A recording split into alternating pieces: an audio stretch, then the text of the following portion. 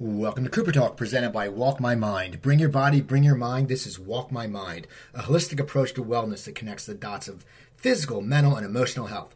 I'm your host, Steve Cooper. I'm only as hip as my guest. And I have to tell you something, people. I'm pretty excited about my guest today because, he's been in some iconic movies. He's been in some iconic TV shows. And if you're like me, over the age of 45, he's a legend. And it's not just because Revenge of the Nerds and Risky Business, but it's the movies that if young people haven't really seen, should go see, like One Crazy Summer and Better Off Dead. And my guest is Curtis Armstrong. How you doing, Curtis? I'm good, Steve. Glad to have you on, Thanks. man. Nice. We got a lot to talk about. You've such a fascinating career, and I was reading that. Now, you were born in Detroit, right? That's correct. Yeah, 1953. Now, your father was white collar and your mom was blue collar, I believe. That's basically it. I mean, my mother's family were Italian immigrants, and my grandfather, her father, had sort of worked his way up. When he after he came through Ellis Island, and he came to Detroit and wound up working his way up until he got a job at a bank, at the old Detroit Bank, and eventually, by the time he retired, he'd worked his way up to be a vice president of the bank. But they were essentially a blue collar family, being Italian immigrants. It was sort of the class into which they moved. Now, because of that, in your household, what was your household like growing up? Did you have any creative influence on you when, what do you think started to get you into the path of going into the acting career? I mean, a lot of times some people will grow up and their father will be a musician or their parents listen to music or there's always TV on. What caught you at a young age, or how did your whole career start to take part? Well, it's nothing that I can really nail down. I found out many years later that my father's father had been an amateur actor and had also appeared in, believe it or not, this was around World War I, had appeared in minstrel shows, and the banjos and blackface and the whole deal. But that was nothing that I knew then. That was something I only found later. There were no performance-based people in my family at all, musical or acting at all. No creative strain in my family. I think the first time I felt myself drawn to that was when I was pretty young, and my parents took me to see The Music Man, the Meredith Willson musical. Now, it's weird to me when I wrote my book and I was dealing with this part of my life, why I should have been so inspired by The Music Man if I didn't already want to be an actor, but I really didn't. And yet, it so inspired me that I wound up trying to produce, and this would be about the age of 7 or 8, a production of The Music Man in my basement with the neighborhood kids, which didn't go beyond the first table read, as it were, but it was an attempt. So Music Man was the first thing that seemed to draw me at all into the direction of acting. Now, how did you start following that? I know, in your book you've mentioned how you were a nerd, or they can use that term. And, I mean, were you quiet? Is that why you think you got into acting as you got older? What started this whole move? No, it wasn't that I was withdrawn or anything in particular. Before I started in middle school in Detroit, I had been over in Europe. My parents had been transferred to Switzerland. And so I'd attended school for several years in Switzerland, it was mainly English kids, some Americans, some Australians. They were all English speaking anyway. And in that environment, I didn't feel particularly like an outsider. But when I returned, partially because I had been overseas, I was sort of targeted in middle school. And I sort of became withdrawn in short order. I was always very bookish, I always had a love for books. And so I think that was one of the things that sort of set me apart in that school, which was a pretty tough school in some ways, a suburban Detroit school. And it was it became my refuge. Books not only were the thing that made me a nerd, they were also a refuge from a lot of other unpleasantness. And it was in middle school, in the midst of that I met a teacher named Will Young, who was an actor, who was now teaching speech and drama at the middle school. And it was he who really inspired me to become an actor. That's amazing, because I know, I mean, I'm 53, and my high school, I grew up in a very nice area. For our schooling system, and acting was something that a lot of people didn't get into at my age. And when I was in high school, and being in junior high, was there a lot of people who were participating in acting, or were you one of the only few, or what was it like? Well, it was not the sort of diminished thing that it is today. So few schools now offer speech or drama because they're not considered important, or music classes or debate, those kinds of things, which used to be just a very natural thing. By the time I got to high school, and we're talking now 1968, 69, by the time I got to high school, there were 3 drama teachers, speech and drama teachers, each of them teaching different sorts of aspects. And there was also a band and a choir and a debate team and all of those things. Those were all considered part of sort of a well-rounded education. They weren't considered wastes of students' time because it wasn't going to prepare them for life once they got out of school, which in my case, of course, is ridiculous because it did prepare me for it. And there are a lot of kids, I think, who would benefit from it. I was certainly one of them. And when I was in middle school, there were a lot of kids. Some of them admittedly took speech or drama because they thought it would be an easy class. And some of them did indeed sort of snooze through it. But of course, that doesn't make it different from a lot of classes. The people who would sleep through speech or drama were the same people who would sleep through math. And I think what wound up happening was they sort of discovered, many of them discovered something in themselves that they hadn't known was there.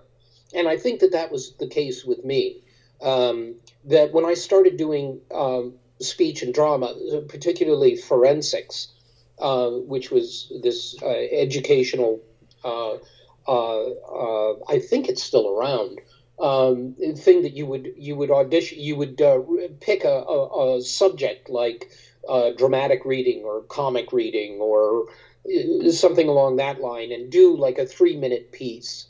And it was a competition, basically, and it would start in your school, and then it would go to a district competition, then a regional competition, then a state, and so on. And I got into forensics because of Will Young. And, of course, I tended to focus mainly on comic pieces because even then that seemed to be where my strength was. And that is what really, started to make everything started to make sense at that point. And going in to do the high school plays and so on, extended it. And, by the time I was done with high school, there was no question in my mind that that's what I wanted to do. So now, you went away to college? Yes. I went to Western Michigan in Kalamazoo for 1 year. And then I abandoned that for the Academy of Dramatic Art, which was at Oakland University in Michigan. And it was a 2-year intensive study classical program where you learned how to be a stage actor. which was what my dream was. My dream was never to be a film actor or a TV actor. It was always stage. And so I went through that program and went on to, with some of my classmates, to form our own theater company in Ann Arbor, Michigan. And that lasted a couple of years, sort of an itinerant group, moving around doing different odd plays that no one else was doing. And they eventually went to Detroit and became a very well-known theater called the Attic Theater in Detroit. And I moved to New York and started my stage career. What was it like? That would have been 1976. What was it like going to New York then? You know, you're coming from Michigan. You know what you want to do. You've been working on your craft. You've been working on your craft since you were in 8th grade, basically. So you have the chops. You know that. And to make a move to New York, most people know they have a chance. What was it like when you first went there? Did you feel a little bit lost because you were doing your show and the productions around Michigan, and Michigan's a lot different than Manhattan? What was it like when you first got there, and how did you start breaking in? Well, I mean, it was the way in those days, at least. Of course, Manhattan was very different than it is now. It was going through very rough times, and but on the other hand, it was a lot cheaper to live. Which was an advantage when you were first showing up there to be an actor. And I broke into it the same way everyone does. I mean, an actress I'd worked with in the theater previous to this had gone on tour for a year, so I subletted her apartment in the Village. And then I started doing what actors tend to do. I didn't take classes in Manhattan because I had just come out of 2 years of classes. So I focused on getting a job. And I did it by getting a part-time work to pay the rent, and then going out on auditions for whatever there was, which for a while was not much. And what there was non-paying. You know, it was one of those things where you would do a play at some off Broadway or showcase thing, and you basically rehearsed for free, and then you did the play 4 nights a week, and you got paid in subway tokens.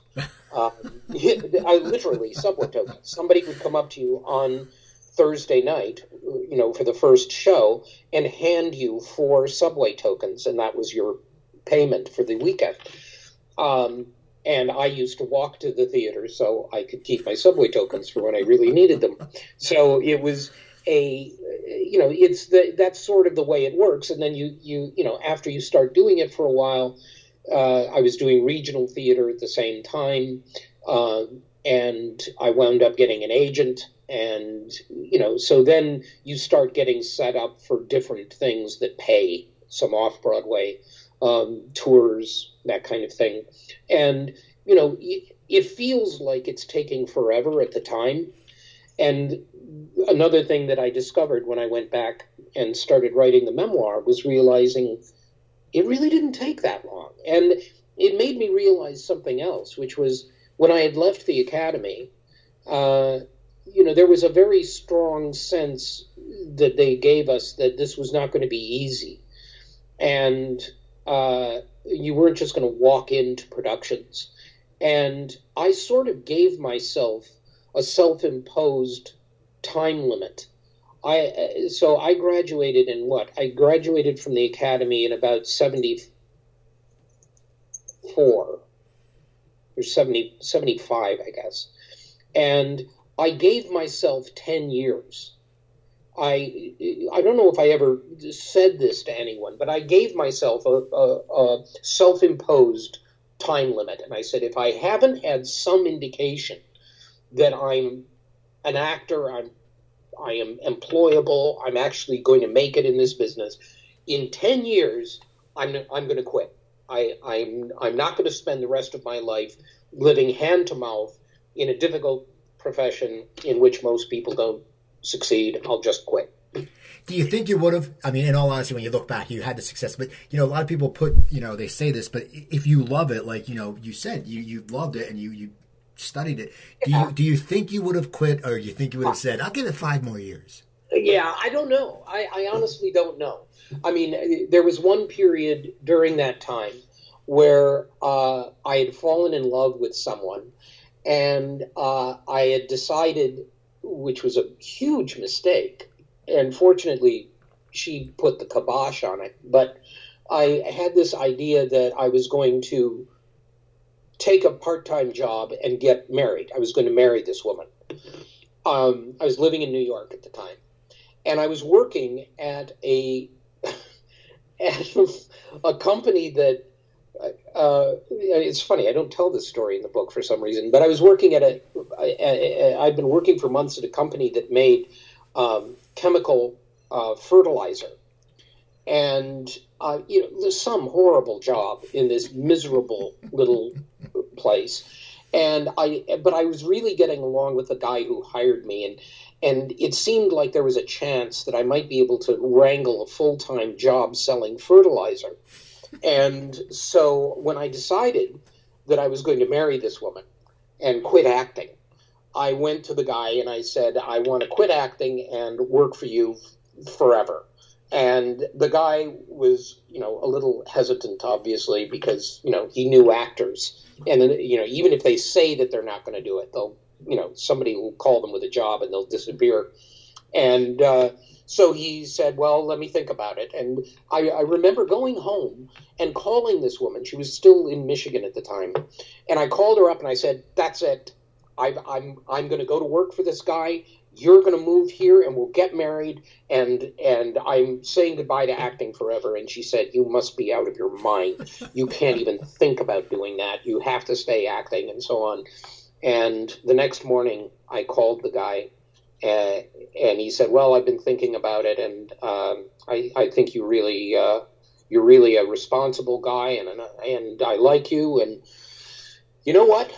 You have a job. And I said, well, actually, there's a problem. I've decided that I'm actually going to stay being an actor. And he yelled at me and hung up, and I was fired as of that moment. So that was the closest I ever came to, within that timeline, actually getting out of the acting business. And I think, now that I think about it, it was just temporary derangement. So now you're acting around. Now, when does TV and movies start calling you? What made you start auditioning for that? Was it an agent who said, you got to get out and do some other stuff, or what was the calling? Well, it was I was doing an off-Broadway play that had gotten a lot of good notices and so on at the Colonnades Theater Lab, and it ran for quite a long time. And once that started happening, when you started being in plays that got, good reviews and so on, then it became another thing, and the agent would be able to set you up for Broadway or for films. And so but it was not until, I'd done a few auditions, but it wasn't until 81, I think, that I started getting serious film auditions. Never anything for television, always film. And I never really believed in it. I never believed anyone would hire me for it until Paul Brickman and John Avnet hired me for Risky Business, which was in 82.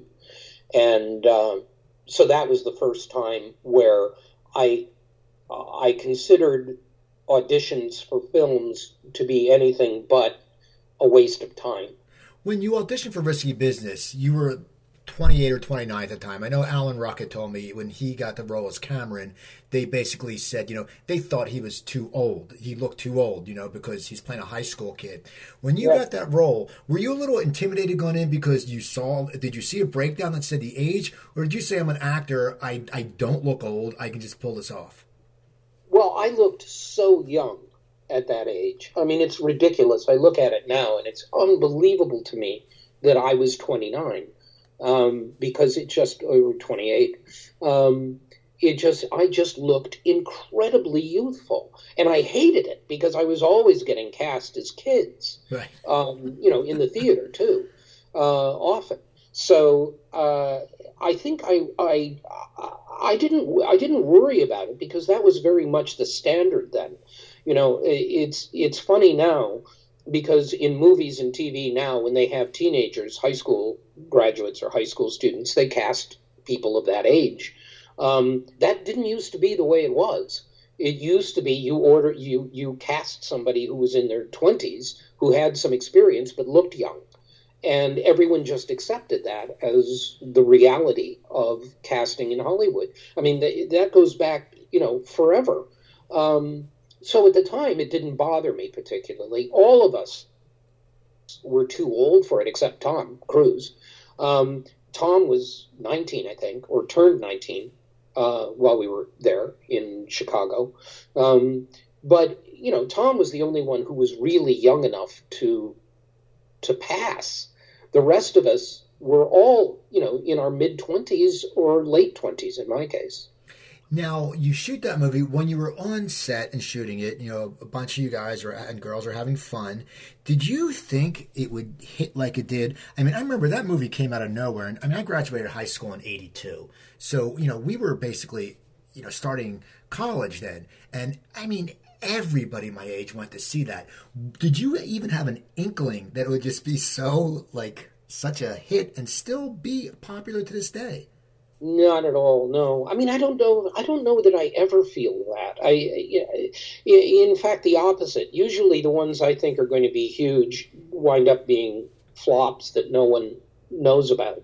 I'm a bad judge of that kind of thing. I think in the case of Risky Business, from the moment I read the script, I knew it was a great movie. I mean, it was a great script, but the idea of thinking that, I mean, it's hard to even conceive of it now because the culture was so different. You didn't have yet the cable TV and the home video and all that, which is what made most of the movies from the 80s on live. If they had, I mean, Risky Business might be a different thing because it was really an incredibly well-made movie and would probably have existed even without that. But most of the movies that I've done, the so-called cult movies, the Nerds and the Savage Steve Holland movies, they survived because people suddenly were able to watch them at home and watch them over and over whenever they wanted to, and that changed the entire business. So that you would think that a movie like Revenge of the Nerds would come out or Risky Business, and it would do okay. I mean, what do you know? I mean, you're an actor. You don't know whether it's first weekend was good or not. That's something else that we've learned. That the general public has learned since is because of television shows. Now well, the first weekend was bad. Well, this movie's not going anywhere. We didn't know that then. We just knew that we had done a movie and we hoped it was going to be good. What was it like transitioning from doing so much stage to doing a movie? Because basically it was your first movie, and stage, even if it's off Broadway, even if it's getting paid for subway tokens, you're still flexing your chops every night. You're doing a long performance. Movies, I know movies have changed a lot to the fact that now it's all, you don't do the long takes like you used to. But what was it like for your experience as when you were walking on set to sit there and you're not going to be acting straight through? What is that like for an actor? It was, I think I had worked on it enough that I felt really, I think I felt okay. I don't remember being terrified, which surprises me. But I think I had been working on it for so long because the rehearsal process had gone on for a long time. The audition process, had gone on for a long time. So I kept having to show up at the casting agents and doing these auditions alone or with some of the other actors. And so by the time I got to Chicago, I knew all of the lines. And I had a sense of who he was, Miles. And, it was interesting and it was kind of intimidating because I'd never done it before. But I don't remember, and I've got a journal from the time, I don't remember a lot of fear leading up to it. And also, Paul had arranged for all of the guys, Bronson and Tom and and Raphael and me and Kevin to sort of hang out, and we would do, rehearsals, just read throughs and so on. So I felt pretty good when it started, actually. Now, that movie shoots, and now when does Revenge of the Nerds come in? Had the movie come out, or because you were coming off doing a movie, because as they say, once you're working, Right. it snowballs, and I think that's a little more back then. Had that movie come out yet before Revenge of the Nerds, you got the audition, or was it something that when you were shooting Revenge of the Nerds, Risky Business came out and started getting popular, which even upped your, what your Hollywood worth? It did not come out for a year because it was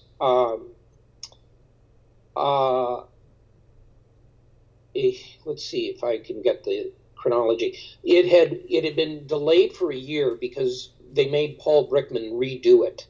They made him reshoot the ending, and it took a long time. So I had already filmed Nerds before it came out. Now, how did the nerd audition come about? And once again, you're playing a college guy, but you looked young, which, you worked for your advantage because you're getting these younger parts, which is great, even though it's funny. In the beginning, it frustrated you when you're going off for kids. Then all of a sudden, it's your bread and butter. What was it? How did you think that, once again, you don't know, but what was your thought about when you read for Nerds? Do you think that people would embrace this, or did you think, I just want to keep working? Well, I did want to keep working, but I didn't want to keep working if it meant doing this. I didn't like the script at all, especially right after, Risky Business. I thought the next thing should be, a little more, I don't know, more in the style of Risky Business, a classy movie. And this was far from that. And, but of course, I'd been reading, I've told this many times, but I've been reading for Anthony Edwards' part. They hadn't told me they were considering me for Booger. So I was reading Anthony's part, which was a nice part. It's not a great movie, but it's a nice part. So I wasn't feeling, I was thinking, all right, well, I hate the title and it's really stupid, but, at least it's a good part, was how I was thinking. And then eventually I found out that they'd actually cast that role with Anthony, and Bobby Carradine was doing the other lead, and that they wanted me to play another nerd. And I just could not. I was looking at the script, which I had already read, and realized this is not this is not what I wanted. I'm looking at I'm trying to figure out who it is that they're even considering me for. And, there were certain ones, obviously not Lamar, Right. Not Takashi, not Wormser, which sort of led it down to either Poindexter or Booger. And I had one of those little flurries of independent outrage where I said I would only take Poindexter. I said, that's it. I'm not going to play Booger. Yeah, I'll do Poindexter because that's at least not embarrassing, but I'm not going to pick my nose and belch for anyone, so you can just tell them that. And then they told them that, and they said, well, we were going to offer him Booger, so the agent called back and said, well, they want you to do Booger. And I said, oh, okay. Because I needed for my own ego to deny it. And if it had, of course, I probably would have deeply regretted it had they actually said, okay, fine, we'll get someone else. But they didn't. So I wound up doing it. Plus, apart from everything else, it had been a year since I'd worked, and I needed money desperately. And that was a strong allure. Now, when these movies come out, they become popular. How does your life change? Because one, it's something that you're not someone who's getting this fame when they're 21 or 22. You've been working your craft. You're not in that, you're a more matured age where it's like, all of a sudden if you're 21 or 22 and you become very popular and people are looking at you, you're going to go a little more crazy than someone who's older. How did your life change when that happened? And were people like making you quote the line from Risky Business all the time? I mean, how did Curtis change, and how did you keep yourself grounded? Well, I think that people sort of, again, a lot of that, the asking me to quote lines or doing stuff like that. A lot of that was a few years coming. It was not right away. It wasn't like I had been cast in the lead role in an enormously popular television show or, a movie that got an Academy Award. It wasn't anything like that. I mean, Nerds ran for a few weeks in the theater and then disappeared. It was a while before people, again, thanks to cable and home video, started becoming aware of these things. And then by the end of the decade, that was when I was beginning to get all of the, your mother's douchebag line or whatever. That all came in time. I don't think it changed me. I think for the reason that you say, because it came late, I had already developed a work ethic, which was, I think, pretty solid. And so it didn't really change much. And I never made a ton of money.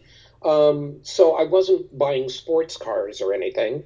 I mainly spent money on books.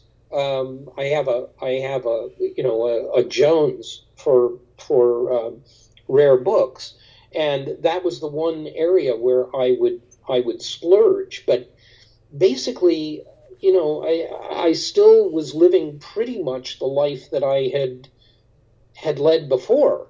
I was always, because I don't know whether it was just coming up the way I did or whether it was part of the way I was raised. I'm not sure, but I always had that sense that it was kind of self-deprecating.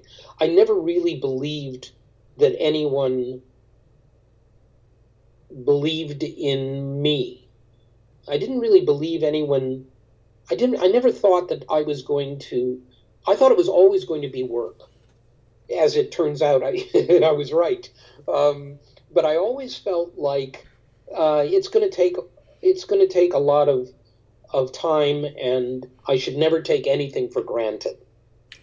And I think that was the biggest deal for me, was realizing that there's no time. I'm not going to be on a television show for 12 years.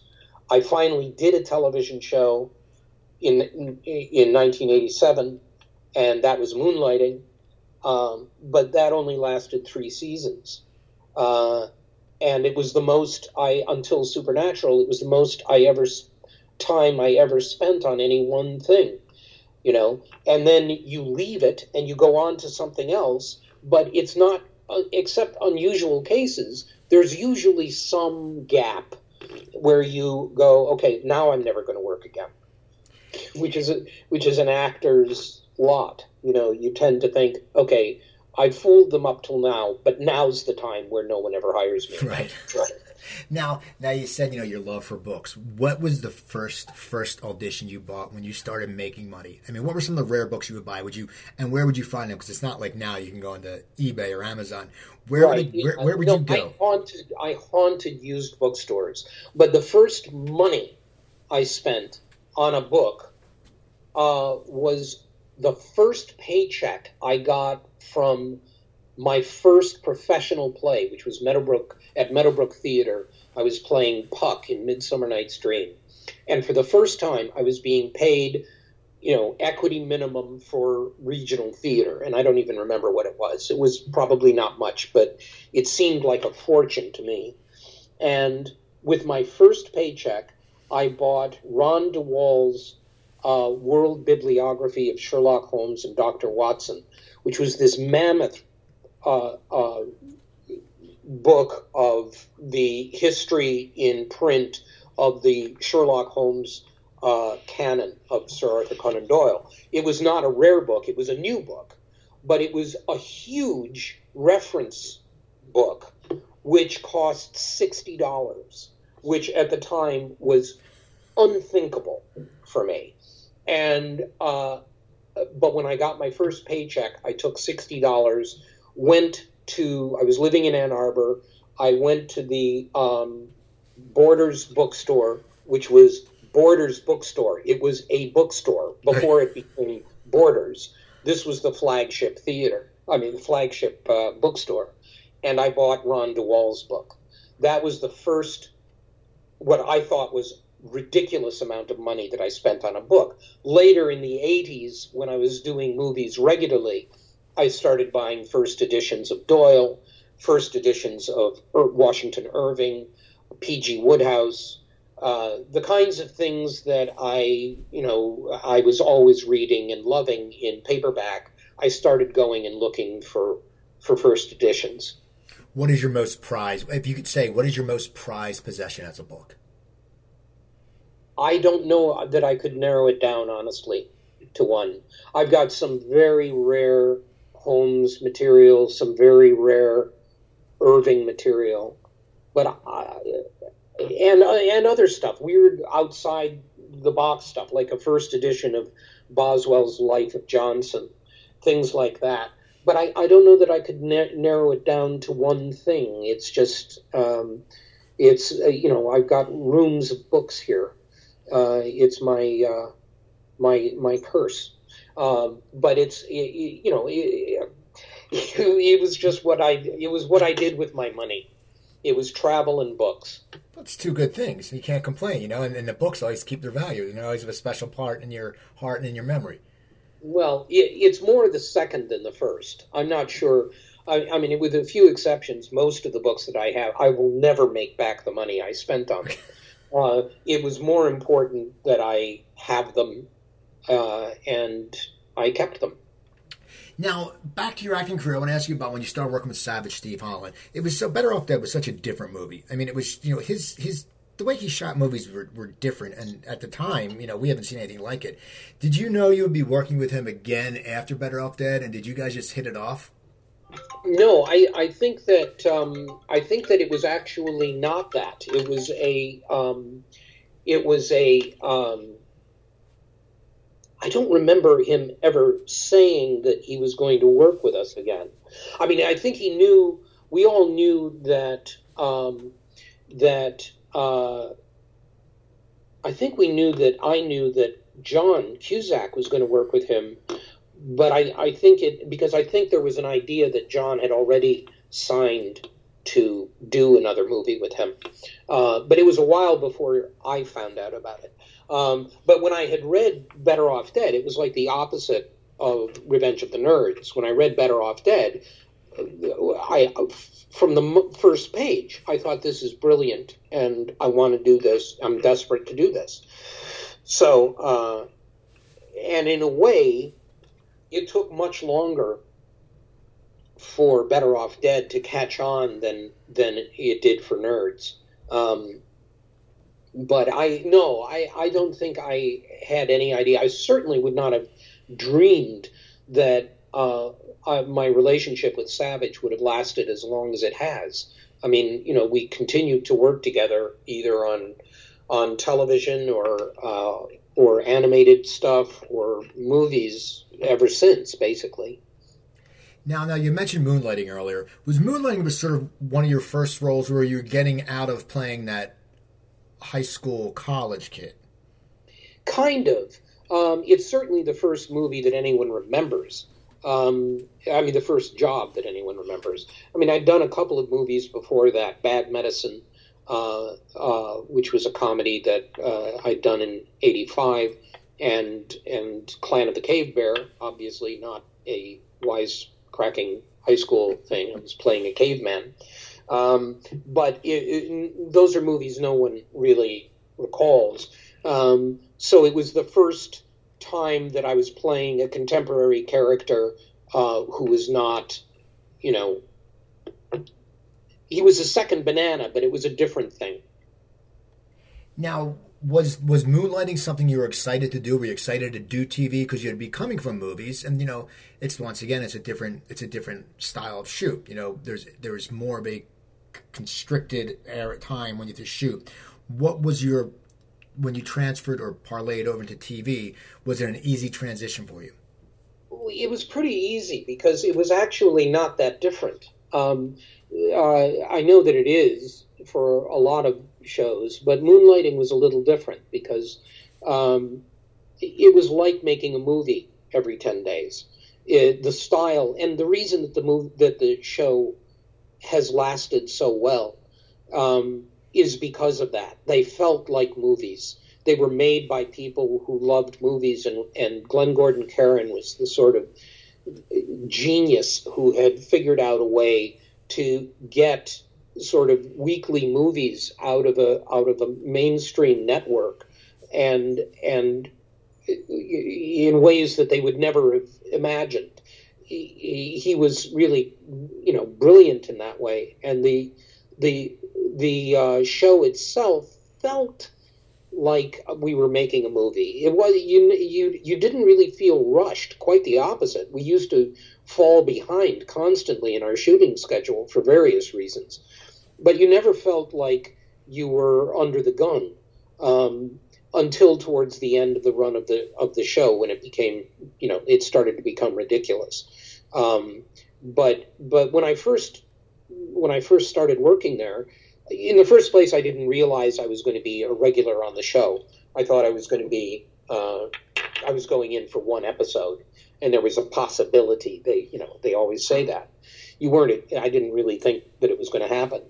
But then it wound up happening, and I became a regular. And in fact, I've only been a regular on a television show once since. Which is kind of surprising to me. I've been a recurring one, but that was the only time I was, that and Chronicle, which happened on Sci-Fi years later, which only lasted a season. That was the only time. Now, after Moonlighting, you leave Moonlighting, you're getting older.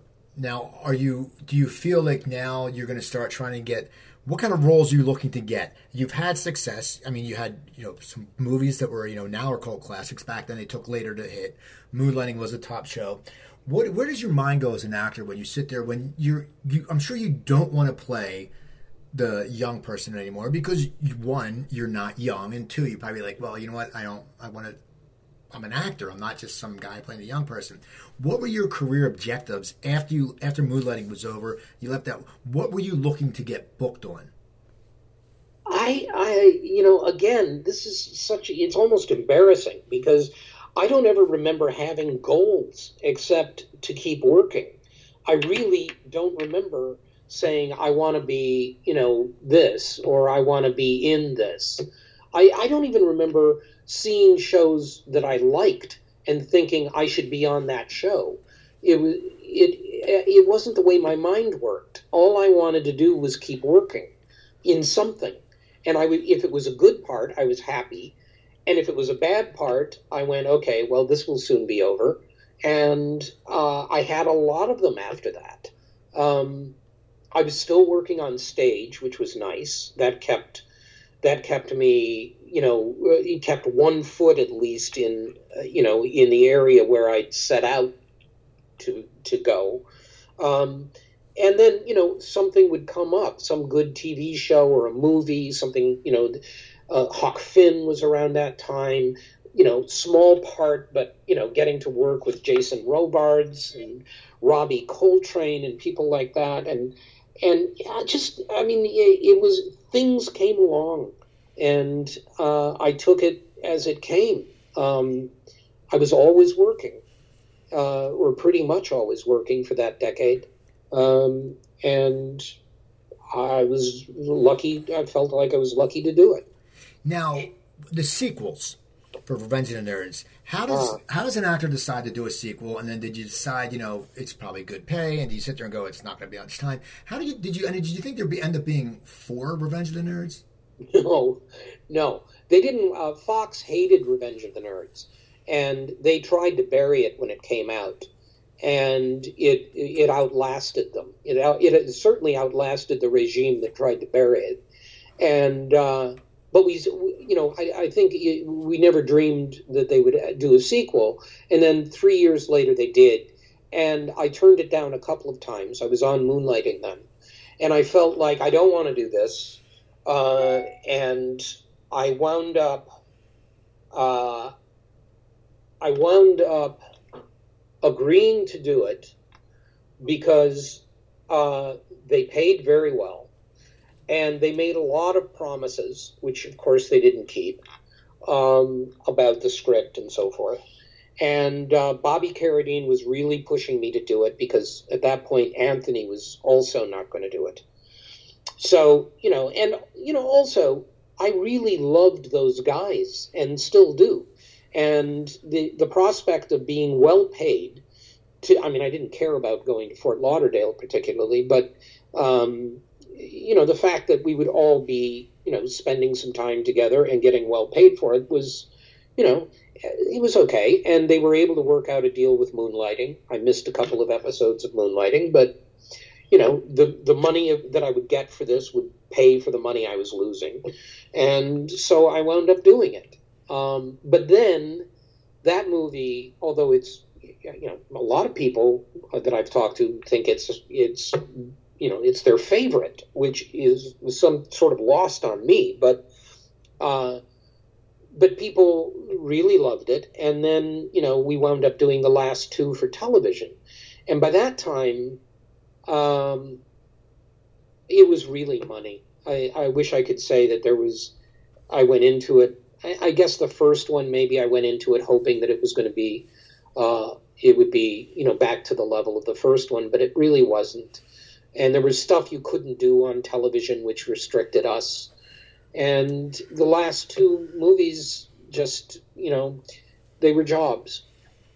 Now you've done a lot of comedy, and and you're good at comedy, but I just said you're a stage actor. When Ray came along, did you jump all over that? Oh yeah, that was amazing. I actually went in to read for the part of Jerry Wexler. It was the part Richard Schiff played, which was bizarre. But the casting woman was Nancy Klopper, and Nancy had cast me in Risky Business. All these years had passed, and in all those years, I had never been brought in to read on any project she'd done. And she'd become one of the big casting directors in Hollywood, and largely based on the success of Risky Business. And yet, I had never heard from her. I'd never been brought in on anything. And then we had a reunion, a Risky Business reunion somewhere. It was a 10-year or 15-year reunion, whatever it was, of Risky Business. And Nancy was there, and we wound up talking. And a week or so later, I get a call asking me to go in to read on this Taylor Hackford film, Ray, and to read the part of Jerry Wexler. And Wexler, both Ahmet Ertegun and Jerry Wexler were people who I had followed for years. The Atlantic records, all of those, I had all of their records. So I knew everything about them already, because I'm a bit of a music nerd as well. So I was pretty excited to go in on that. And then I went in and read for the Wexler part. And I could tell the minute I started reading that Taylor was not listening. I could just see him sort of staring at me blankly, but clearly, actors can tell after, a couple of seconds, whether you're being tuned out or not. And I figured, well, I fucked that up. And then as soon as I was done, he said, would you mind reading for Ahmet instead? Ahmet Ertegun. And I said, no, of course. And I went out into the hall, and he gave me the pages. I went out, I looked at it, and I came back in about 10 minutes later and read for Ahmet. He asked if I would shave my head. I said yes, and that was it. I had the part. Wow, and then it was a great movie, and it was something to be a good part of, you know what I mean? Especially as with a background in comedy, doing a role in a heavy-hitting drama that was very acclaimed. It's just been great.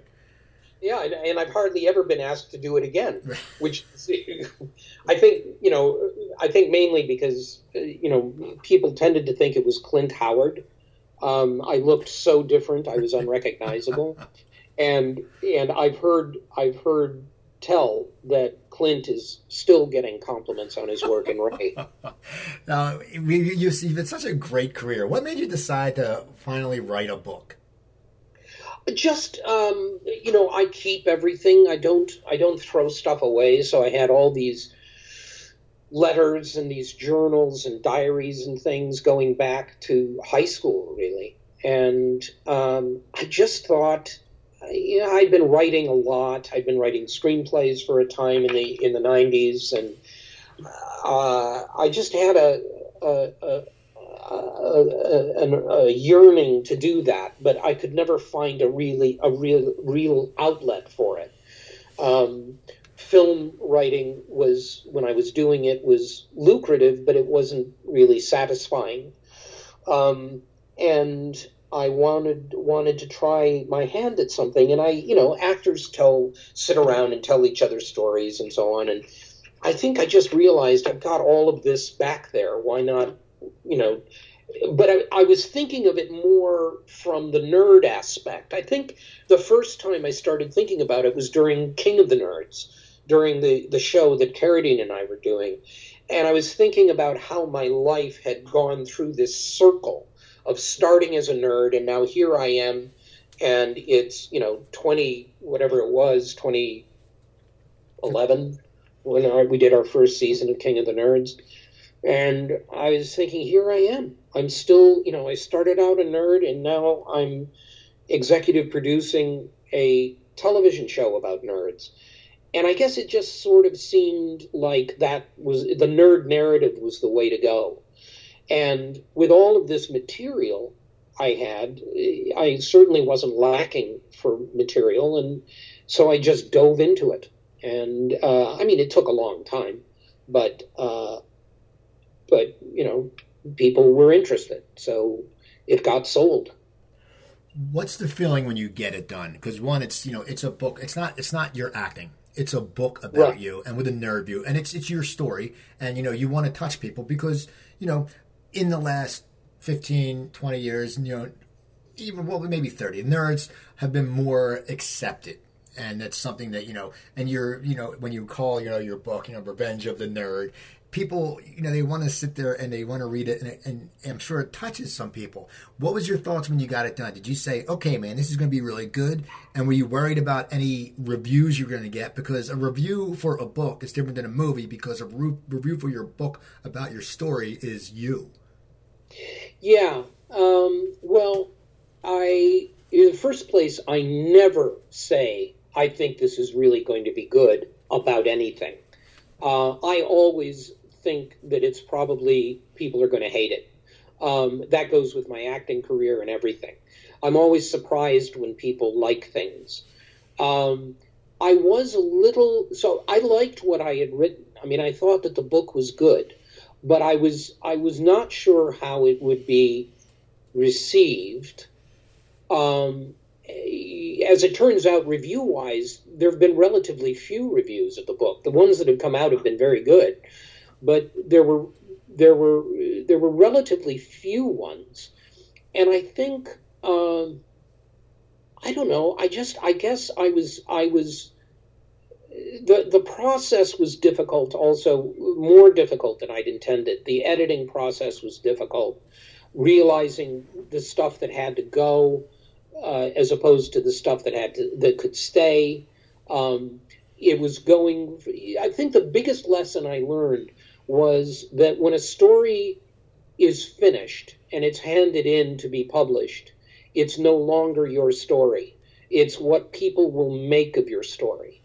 And in the weeks leading up to it, to the publication, I really was beginning to hallucinate that I had written a book about Tom Cruise, because it was the risky business stuff was what everyone was fascinated by, and I kind of was going, well, but there's all this other stuff. What's the fascination? When you go through something yourself, you don't really understand the attraction for what you do. Do you know what I mean? You, as an actor, you just go through your life doing what you do, and you forget after you've been doing it for a while, that there is a fascination that people have with what you do. And so what winds up happening is, the focus tends to be on stuff that, even though you know that's what's going to happen, it surprises you. And because this was written with the idea of a narrative, a nerd narrative following this whole, as I was going to call the book originally, I was going to call it A Nerd's Progress, which was the idea of what happens to the boy nerd as he grows and so forth.